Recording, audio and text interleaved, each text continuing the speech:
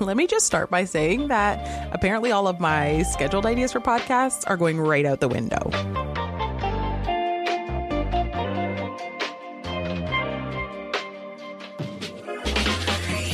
You're listening to Historically Speaking with Alyssa Gray Titer, a podcast about whatever I want. I'm talking about the stories of our past and how they shape our present narratives. My stories, my way. It's Herstory in the making. What up, peeps? This is Alyssa, and welcome back to Historically Speaking. I'm feeling really good this week now that Colonizer Gate has passed. But really, I'm feeling excellent because this past Thursday, I handed in the final paper for my MEd, and now I'm just waiting on official grades. But let's be real, I'm finished. I can't even believe it. So, of course, I posted about it everywhere because I'm super proud. P.S. Thank you for all the congratulations. But I was honestly genuinely surprised that so many people felt like this was some type of Herculean feat. Like, I felt like it was difficult because I experienced it, but I didn't realize from the outside really how, I guess, special it looked. And then, of course, once I posted it, then the messages started rolling in from other parents, moms especially, who were like, how did you do it with 3 tiny humans running around? So today I'm going to talk about that. We interrupt our program to bring you this important message. So before we dig in today, I do want to preface this entire episode. While it's evident that this is my podcast and thus my views, I once again want to highlight my positionality as a cisgender woman who has been able to birth children. The experiences that I shared today are not meant to negate that of those who have had different experiences, but I'm going to be honest, I've already recorded this episode once and it was dreadful and choppy, and it wasn't me because I was afraid that anything I said would be misconstrued as me saying that if you don't share my identities, then your experience isn't valid. And that's not what I'm saying at all. I'm just highlighting my story. And truthfully, my story it comes from a normative, privileged experience. Normative meaning society has deemed my life choices kind of the standard. That said, I also want to note that because of my identity, my experiences are rooted in femininity over masculinity, acknowledging that transgender men and non-binary folks can and do get pregnant. Also, many people with uteruses choose not to have children or are unable to have biological children. And many folks, regardless of their parenting choices, can and do have children. So during this episode, you will hear me say mom and motherhood in relation to my own experiences. And that's because they validate my identity as a mom. Boop. Okay, so I had Sister Bear at 26. I always knew that I wanted kids and I knew I wanted a large family. But I really and truthfully, like as I got older, thought, I think I'll have kids a little closer to 30. But I wound up having all 3 of my kiddos before my 30th birthday. Needless to say, I was hella lost in motherhood. From 25 to 31, I was either pregnant, postpartum, or breastfeeding. So I was in it to win it. My sense of identity was entirely wrapped up in my kids, which truthfully I was thrilled about. I never had these big career aspirations. Like having a family was my big goal, and everything I did after each of them, like after each of the kids was born, was to ensure that I could stay home with them and grow this family that we were creating. I loved being a mom. And again, I said loved.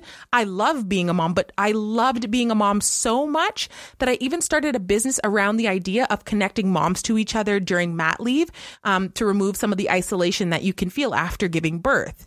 And so being a mom was my sole identity, and truthfully, I liked it that way. I'm giving you the Coles Notes version here. I'm going to explore things a little more kind of after our school's in session break. So all of this happens. I have all 3 kids. I am wrapped up in motherhood, and fairly blissful, like as blissful as you can. Actually, no, that's a lie. Not as blissful as you can get, because I'm sure some people are super, super happy, but I was good. Like I was in a really good place. Everyone had commented that, after having Baby Bear, how natural it looked for me, and how things just seemed to settle in really nicely once I had the third, because truthfully, after having Sister Bear, everything felt like topsy-turvy. And people often ask me, like, what's the hardest number of kids to have? Or like, what transition, rather, is the hardest? Is it hardest going from 1 to 2 or 2 to 3? And I'm like, none of the above, friend. The hardest by far transition is going from 0 kids to 1 kid. It's an entire Jedi mind trick, because you have no frame of reference. Like, you don't know what life is like with a child, and then all of a sudden you slot this new human being in, and you're like, what do I do with it? And some people are really good at fitting baby into their lifestyle, so their lifestyle continues as usual, and they're traveling, and baby just kind of comes along. They don't really deal with schedules, and it works for them. I was not that parent. I definitely was like, I was all for my kids. Like, I wanted to make sure they had a good sleep. So we were on a strict nap schedule where, like, I had to be home at these times to make sure they napped so that they would sleep at night. And I very much, like, I nursed on demand. I never had a schedule. So I was constantly feeding around the clock whenever they wanted milk. Like, I was there for it. And again, like, things felt, I don't know, like, again, Sister Bear, things were definitely weird. I was like, I don't even know what this is. After Brother Bear, he spent 3 months in the NICU. I was like way upside down, and now I had 2. So I had a 2-year-old and a newborn. And then I was pregnant just shortly before Brother Bear's, actually, no, I was like 4 months pregnant by Brother Bear's first birthday. So I was like fully like swimming underwater, like trying to come up for air in this parenthood baby bubble. But again, it was kind of one of those, like, I don't even know, like those, I can't even think of the word. Like, I'm thinking like The Giver, if you've ever read The Giver, and that idea that like they only know what they know because they're in this kind of bubble, and they don't realize kind of what's outside of the bubble, and only the giver can see color and things like that. Like, that's how I felt. Like looking back at it, I realized, looking back, that's what it felt like, where I was happy with what I had because I didn't realize there was really anything else. And that was good enough for me. So again, super blissful. Everything's cool. I'm like, going to be a stay-at-home mom. I will make this work by whatever means possible, even if that means I have to be a work-at-home mom. I will change careers. I will figure it out. But then things changed. Daddy Bear got a contract to play professional basketball, and this happened after Baby Bear was born. Like, this happened around Baby Bear's first birthday. So by then I have a 1-year-old, a 2-year-old, and a 4-year-old. And Daddy Bear's like, yep, I'm going to take this contract. The great news is that with this money, it will allow you to stay home. And I was like, absolutely, take it. Like, this is great. This does exactly what I want it to do. Little did I know that it was going to do not the exact opposite, because it definitely kept me home, but no, actually it did. It did the exact opposite, but it did it for my mental state and like my sanity. So he takes this contract. He is on the road a lot. He's at practice every day. So I am everything to everyone. And it felt all consuming. And I just remember being like, this is really overwhelming. Like, I didn't actually sign up for all of this. Because it's one thing to be, I don't know. I felt like it was one thing to be a stay-at-home mom and kind of enjoy my children, but it was quite another thing to just be like all the time. Like I just had to be on all the time. And that felt really stressful to me. And I wasn't practicing any kind of self-care in terms of taking time for myself. I was trying to do that when Daddy Bear got home from his road trips. But for the most part, like it was just me kind of floundering. So again, me and the kids, just like day by day. And yes, he was around, but again, he was just not like always around. He would go on road trips for like 10 days, sometimes 2 weeks. Sometimes it was just a week. Sometimes it was a couple nights. But like, regardless, when you have 3 tiny children, one of whom you're still nursing, like, oh no, I was like, absolutely not. Oh, hell no. So again, I'm like super lost. I'm irritated because Daddy Bear's traveling so much. And when he's not traveling, he's at practice and it's just me. And I just felt like I need a thing. Like, what's my thing? Like, Daddy Bear's thing is basketball. That's always been his thing. But my thing changes so much. Like, I've always been a person that has multiple interests. And so I kind of bounce around when things are of interest to me. And so because I had already been pretty heavily involved in social justice stuff just because of the nature of me being a teacher and also me now being a parent and being really concerned for how the world was kind of, you know, the tone of the world, that started to, like, I started to find something for me to do. And I think that was a big part in the change. Like, obviously the change was fueled by like me being like, hey, I am not just a mom. There are other things that I do well. But I had to figure out what those things were. And I realized that learning was my thing. I enjoy teaching because I enjoy learning. And so I kind of just went about my business. And I'll tell you another thing. Okay, here's something you need to know about me. I am not someone that is like, I really am, unfortunately, and I'm going to have to talk to my therapist about this, fueled by, I'm fueled by not necessarily competition, but like this idea that if someone is doing something and I'm like, hey, I can do that, then, you know, I'm going to go do that. So I ended up meeting some people over the course of time who had doctorates, who had master's degrees. And I was like, if you can have a master's degree, then I certainly can have a master's degree. I know. I'm sorry. Like, really, it's just me, like, comes with the territory, right? So that was kind of the catalyst for really pursuing my master's and thinking to myself, like, hey, all these people have masters and can like, and their PhDs or their EdDs or whatever, and they're running around with all these certifications and letters at the end of their name, but they know nothing. And so it honestly started as just something I wanted to do for me to prove that I could do it. And that's how I enrolled in my master's.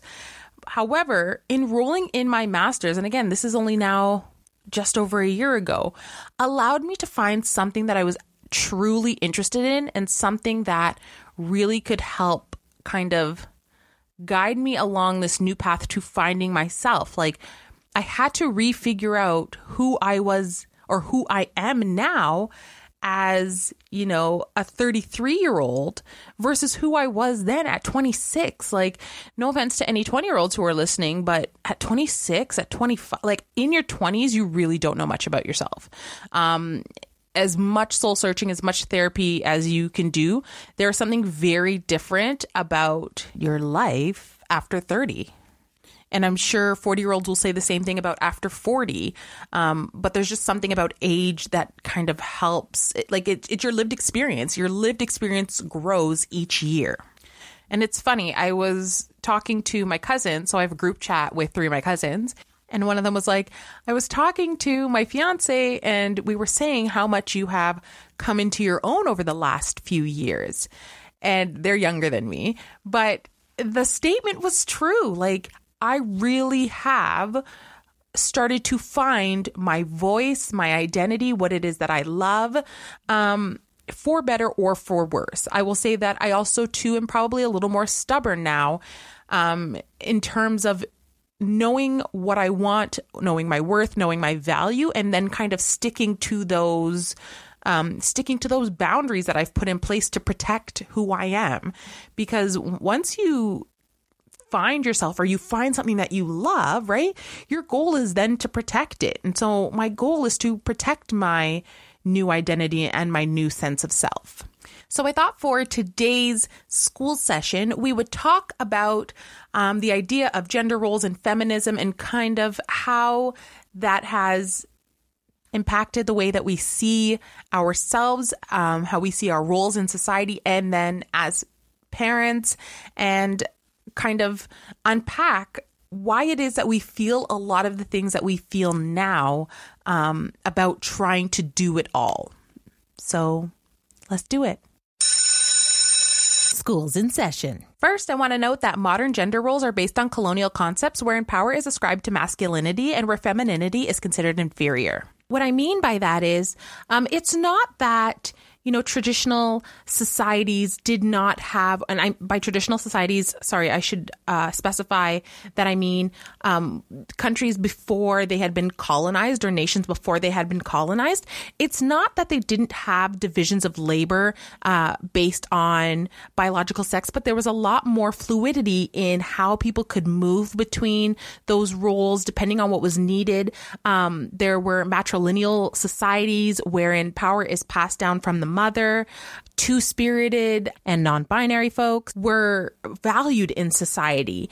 But what I will say is that in cultures, in certain tribes where division of labor did happen based on biological sex, they didn't ascribe power. So they didn't attach power to one sex over the other. It was just different. Like they had different tasks based on what was necessary.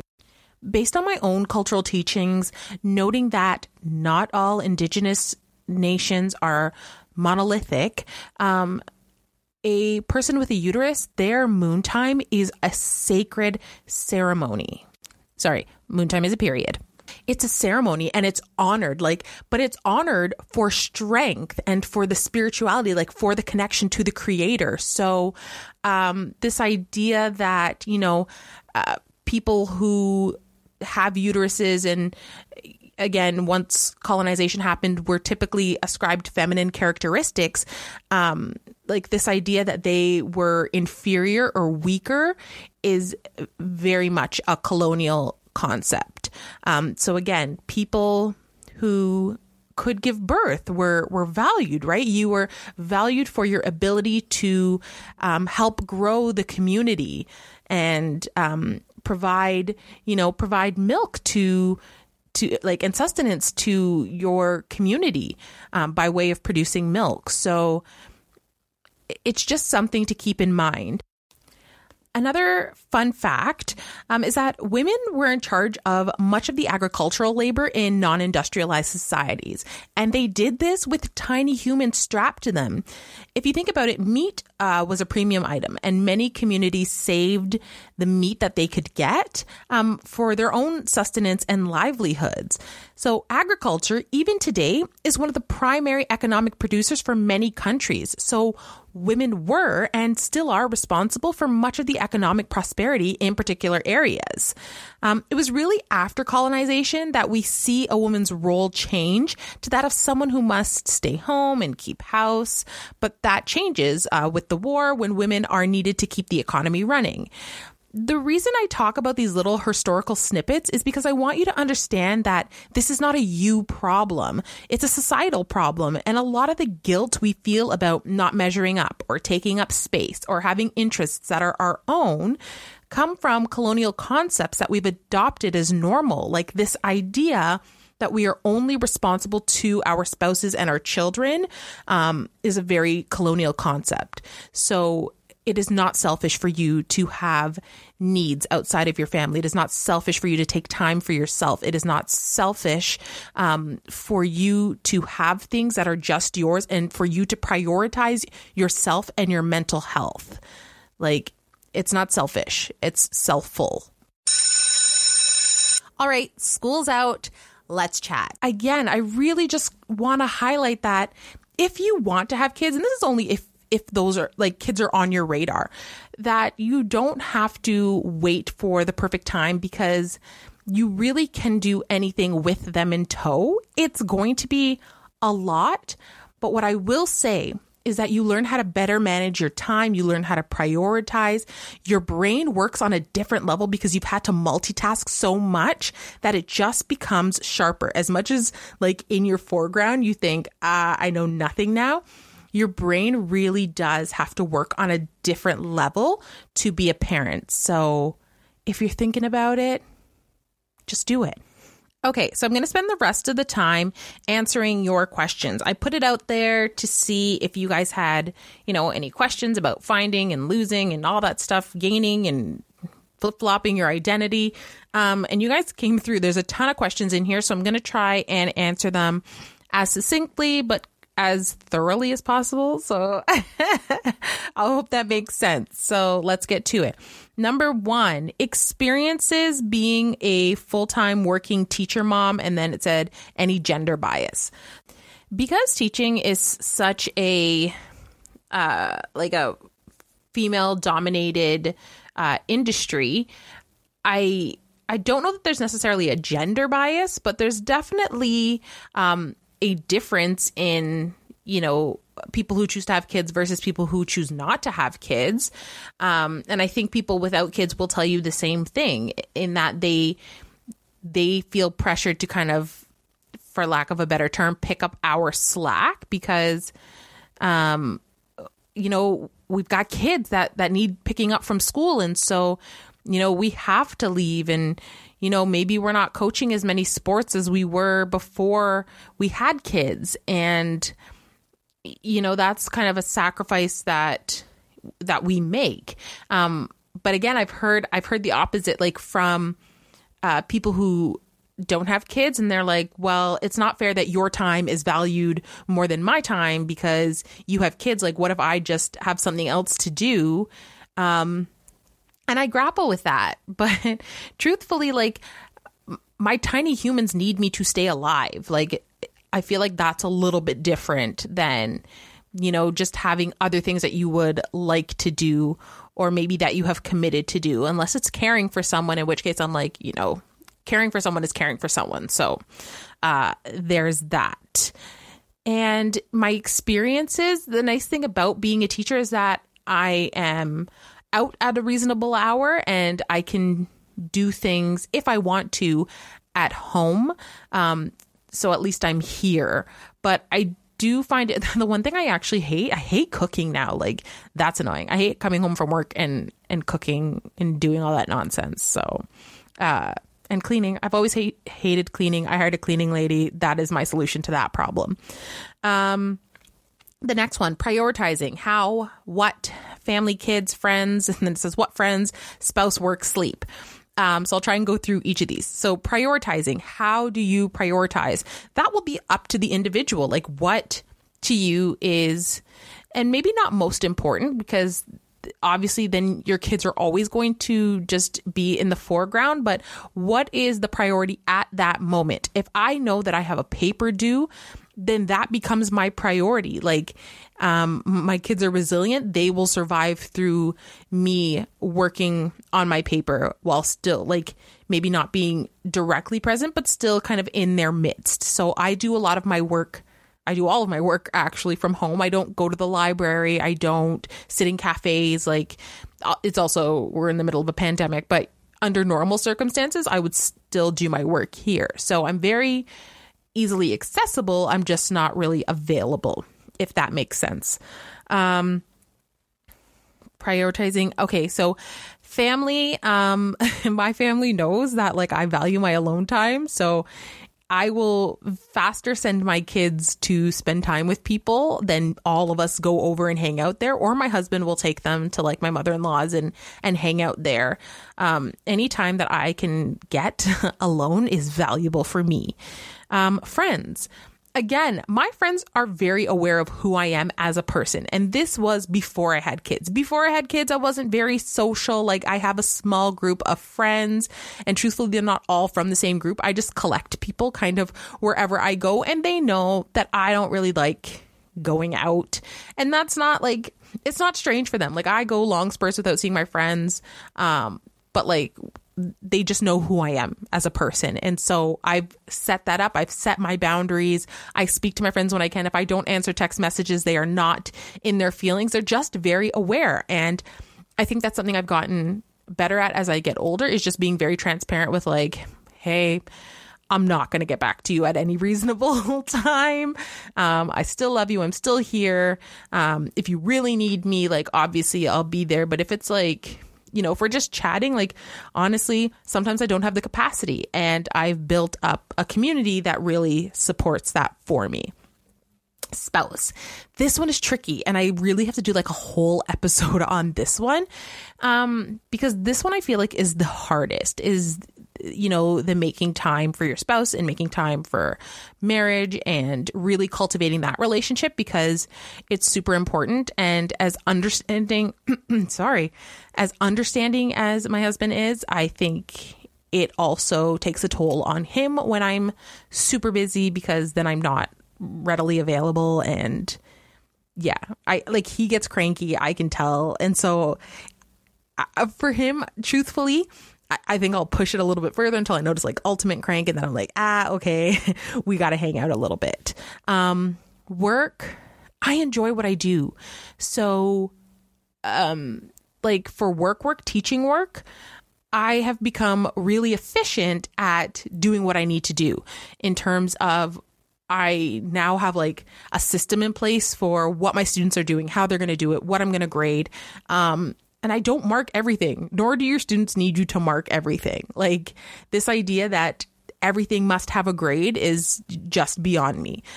Talk to your students. A lot of my feedback comes in speaking directly to my students, and it saves me a whole lot of paperwork. What was the other one? Sleep.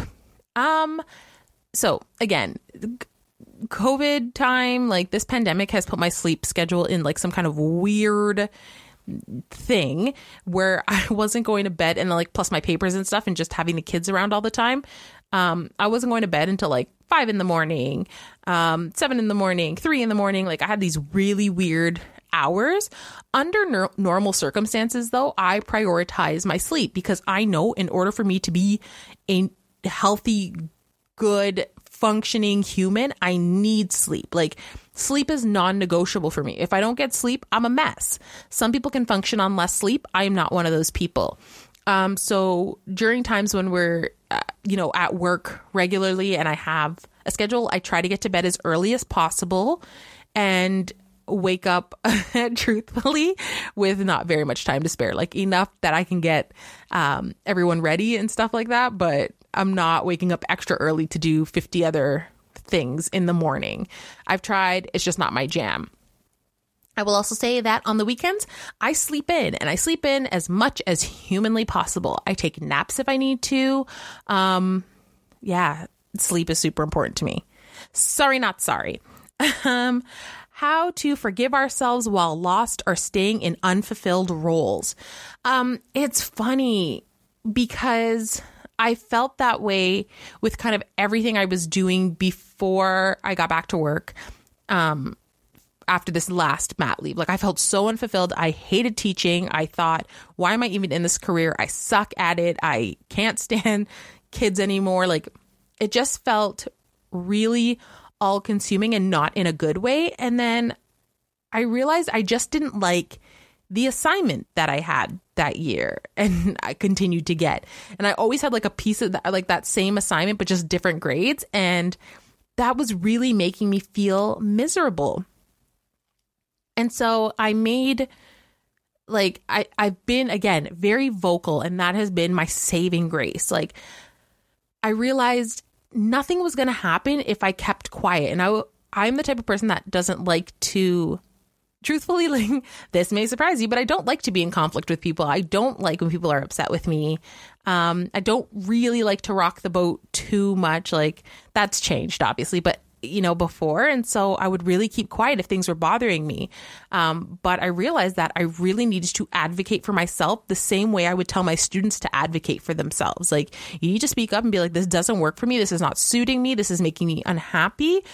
And then if people don't change from there, at least you have like a proper, I guess, grievance in that you've spoken up. And if they're choosing to actively go against that, then, you know, that's a real problem. So yeah, how to forgive yourself. Take a breath. Take a breath, revisit everything. Write stuff down, figure out where you want to be. Creative and unconventional ways to redeem time, social norms, and starting over. Oh gosh, so much. So I think I talked about social norms, starting over. Again, I have started over 11 times and have been a part of too many MLMs. Like, I can't even, like, start over as many times as you need to until it feels right for you, and never apologize for it. Maybe, like, again, I have started a business. I have done different things. I've done fitness. I have done like holistic health. I did a culinary nutrition course and became a certified culinary nutritionist during one of my mat leaves. Like, each mat leave, I took on something different and reinvented myself each time. And it didn't quite fit. So then I kept going. So keep going. And creative and unconventional ways to redeem time. Start a podcast, because then you can tell everyone you're recording and close the door. I really have embraced the idea of allowing the noise to be the noise. It doesn't always work that way, and sometimes the noise is really annoying, but sometimes when the kids are just going and it just feels like I'm in this, you know, wave of sound, instead of trying to fight the sound, I just kind of use it as background noise and literally in my mind go somewhere else, because, you know, kids be kidding. It's too much. Tips for single parents in starting over or going back to school. Now, again, I can't speak to this. I don't think well enough, because I'm not a single parent and I haven't had to single parent. And, you know, Daddy Bear going away for chunks at a time does not constitute single parenting. It's just parenting while the other parent is away. And so, again, I am never going to say don't pursue your education, don't go back to school. Like, I say go for it, but by the same token, you have to make sure that you have a support system in place that is going to be able to help you, you know, support your goals or reach your goals, because you are going to need time to write and think and be, and it's very difficult to do that with kids always around. So if you can find time and you have family that you're able to kind of, you know, shoo the kids off on, like push the kids off on, then go for it. But I would say that make sure you have some type of community in place. If you don't have family, do you have a group of friends? Do you have some type of support in place that will allow you to move forward? The next one is one thing I wouldn't have learned without them, without my kids. Oh my gosh, there are so many things. Because they all have such unique personalities. I really learned about, you know, just managing different temperaments. I learned how to multitask and prioritize and do more things with less time. And I've become really good at that. What surprised you the most about having kids, about how having kids impacted your self-image? Oh, child. Woo, chile. Woo, child. Like, that is a whole episode in and of itself, because my self-image is, it's here, there, and everywhere. Like, and I have changed so much. Like, anyone who knew me before having kids to now having kids is like, she's a different person. And I am. But what surprised me the most, I think that I could learn to be happy with myself, even if others weren't, with my self-image. But again, let's come back to that self-image one in a different episode, because, again, woo chile.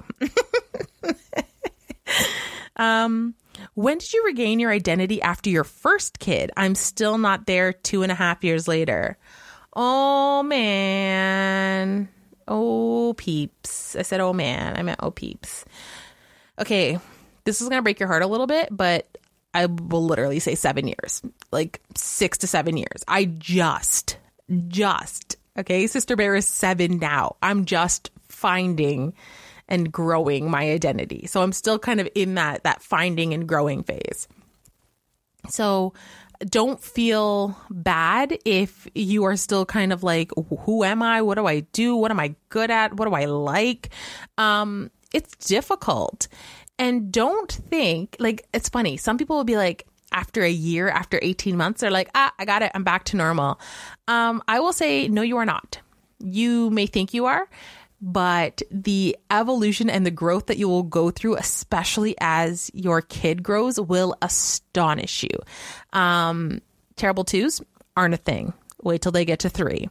A 3-year-old will change your whole life, and you will be like, what? Like, I don't know my head from my tail. Like, it takes time. And I would say, give yourself grace. Like, you have a whole nother person that you are responsible for, and that has their own personality, their own way of doing things. And as much as you impart some of yourself, your partner has imparted some of their, kind of views. And again, you're creating and growing and like fostering the development of this whole new human. So I said 7 years, and it really has, like, I'd say 7 years. I get 7 years. I'm sorry. How do you incorporate self-care when your hubby is away for away on a basketball trip? And when I say self-care, I mean basic things like shower. So I definitely shower once the kids have gone to bed. If I'm going to give up anything, it is cleaning. I'm not going to lie to you. I hate it. It's not fun for me. And so, like, I'm not going to sacrifice, taking my shower and doing the things that make me feel good. But when he's away, I also am very meticulous when he goes away. So like, we have a routine. Things are down to like an exact science. There's less kind of freedom and flexibility in the way that I move. Like, my daughter today even said, she was like, yeah, how come moms are so strict and always telling us to like be careful, and like dads are tons of fun and will like push us on the swing super high. And I'm like, it's just the way it goes, man. Like, she's like, why do moms have to be so strict? Because like, you're scared we're going to hurt ourselves. I'm like, precisely. And I also just need things to be smooth, because the more rocky things are with them, the more hectic they feel with me. And I can't have that. Where am I with these questions? Just finished mat leave, heading back to the classroom. Tips for minimizing work at home so I have time for myself. Don't bring work home. It's not necessary. It is 100% not necessary. When I first got back, I really heavily used my planning time. So I wasn't socializing during my planning times. I was trying not to photocopy and do all of that stuff. I really used my planning times to get marking done and to get anything that I needed to get done. Also, mark when your students are doing things. Like, you don't need to hover over your students' shoulders. There's actually no need for it.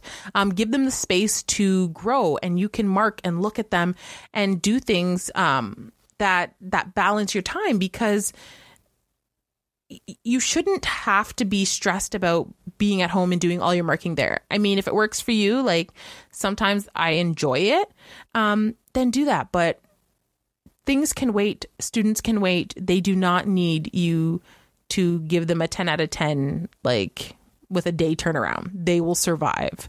There's 11 things going on anyway. And lastly, anything a childless friend can do to support this. Truthfully, that will depend on the individual. For me, it's funny. Okay, I will tell you the best story that I ever experienced. And this was my best friend. So she came over, and again, she's just like salt of the earth type of person. So one day, I don't even know. I don't even know if I had all 3 or what. But she was like, I'm going to babysit for you. And I was like, okay, like, sure. And that in and of itself was good enough. Like, she was just like, I'm going to babysit. You guys go on a date night. We went on a date night, came home. She had folded all of our clothes. Like, what? Some people will hate that, but like, for me, I literally cried. It was the best thing someone could have done for me. But again, I've mentioned like 5 times how much I hate cleaning. Laundry is included. So like, someone taking the time to take something off of my plate was huge for me. So, you know, if someone wants to bring dinner or clean or help out in some way, I am here for it. And if you are not expecting really good conversation out of me, even better. So that'll be up to the individual. Ask. I will say though that I'm terrible at like actually even accepting help when people ask. Like, people will be like, do you need? I'm like, nope, I'm good. So sometimes it's just a matter of like, I'm coming to babysit. If they say no, then you know it's a no. But like, oftentimes if you're like, I'm coming to babysit, and then they're like, all right, I'll take it. And then if you just clean, like, again, for some people that's offensive. So you do have to ask. But like, my friends know me. Take it up. Do it. Go for it. I am here for it. So with that, this has been a really long episode. And I thank you for sticking with me. And hopefully I answered everything that you had hoped. If not, feel free to shoot me a message. Maybe I'll put up another question thing so you can ask again. So that way I can answer some more of your questions and maybe, you know, get a little deeper into it. But at the end of the day, make yourself a priority because you absolutely matter. I think that's it. Thanks for listening. Don't forget to rate and subscribe, and I will catch you next week. Peace.